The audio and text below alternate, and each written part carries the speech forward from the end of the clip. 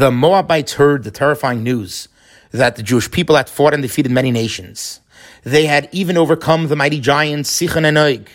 In this week's Torah portion, Parshas Balak, the Torah describes the story of the Moabites. While God didn't allow Moshe to destroy them, the Moabites thought that the Jews would still figure out a way to take their land and chase them out. They appointed an evil king by the name of Balak, who advised them not to go to war against the Jewish people, but only to research their hidden powers and find their weak link.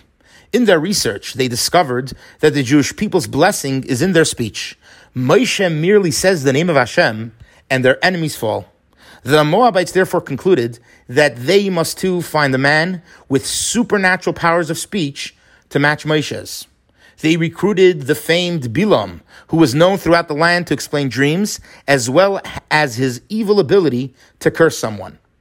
Bilam prodded and attempted to curse the Jewish people, but he discovered through prophetic vision that it was impossible to harm the Jews.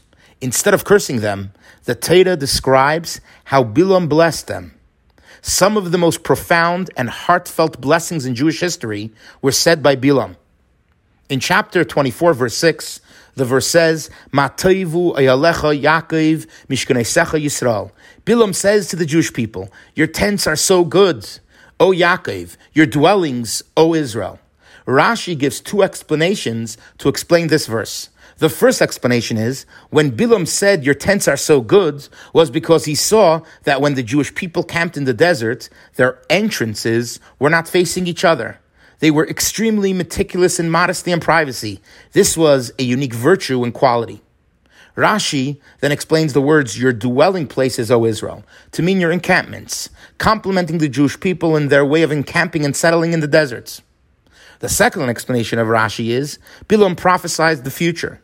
Your tents are so good alludes to the Mishkan of Shiloh and the eternal temple when they are inhabited.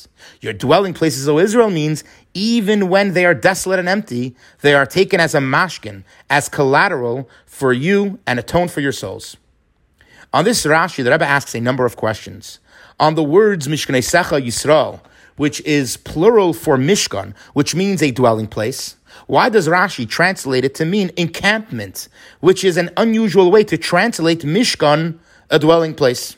Also, it is known that when Rashi brings two explanations to a verse, it is because each explanation has a certain inconsistency and one complements the other. What are the advantages and disadvantages in each explanation? In order to explain this, the Rebbe first analyzes the verses leading up to Bilam's blessing. And by clarifying the context and storyline, we will come to appreciate it and understand this Rashi. In verse 2, the verse says, Bilam raised his eyes, hoping to cast the evil eye on them. But when he saw Israel settled modestly according to its tribes, he changed his mind and did not curse them. On this verse, Rashi explains that Bilam witnessed two qualities in the Jewish people. Number one, that each tribe encamped in the desert according to their family lineage. They did not mix and mingle with each other. Each tribe understood their role, their lineage, and principles. And number two, he saw that the entrance to their tents were not facing each other. They were careful with modesty and privacy. He saw something beautiful and unique about the Jewish people and concluded in his heart that he cannot curse them. With this introduction and backdrop, verse 5 continues with the actual words and blessings that Bilam articulated. Based on the two qualities he saw in the nation of Israel in verse 2, he now said, Ma toivu oyhalecha Yaakov. Your tents are so good, O Yaakov. Rashi explains this to mean the quality Bilam saw in that the entrances to their tents were not facing each other. And Mishkanesecha Yisrael, your dwellings, O Israel, to mean the second quality he saw in the Jewish people. That when they encamped, their encampment was according to their tribes. They understood the importance of their lineage and did not mix and mingle with other tribes. This beautifully explains the first explanation of Rashi, since this is a continuation of the qualities that Bilam saw, namely these two qualities which are now captured in the blessing of Bilam. This is also why Rashi was compelled to translate the word Mishkanei Secha, your dwellings, to mean your encampment, because that was the context and storyline which Bilam was referring to.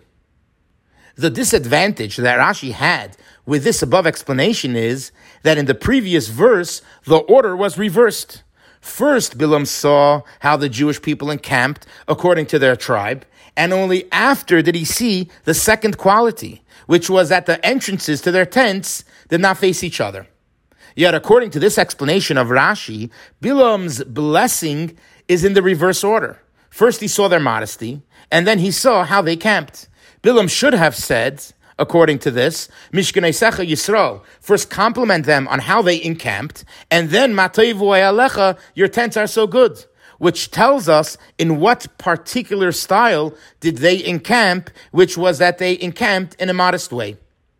Therefore, Rashi was forced to share another explanation to this verse, which is the second explanation of Rashi.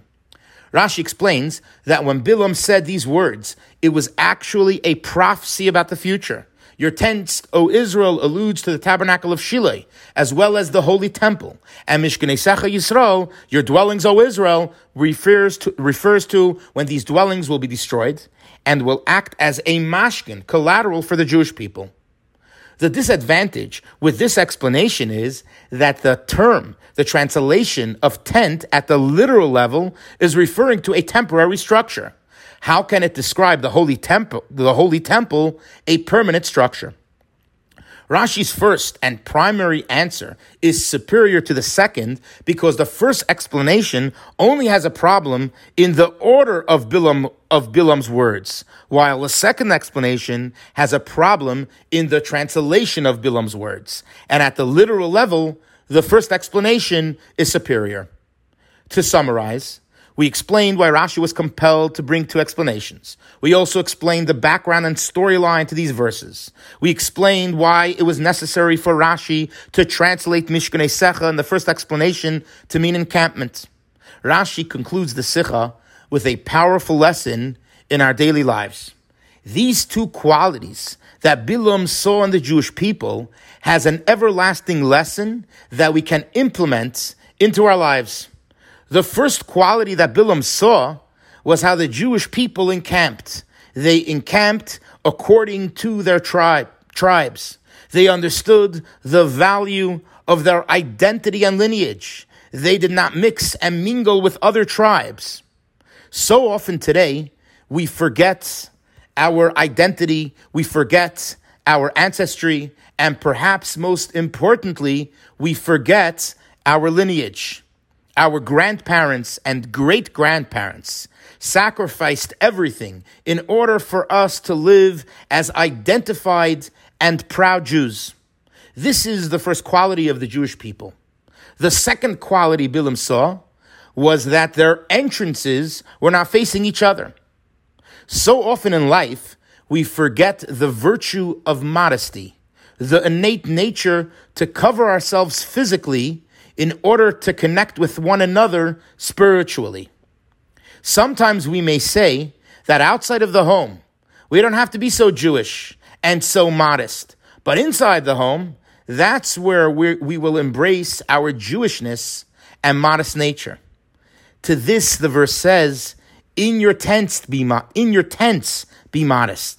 Even when you are not in your permanent residence, there too, express your Jewishness and modest nature.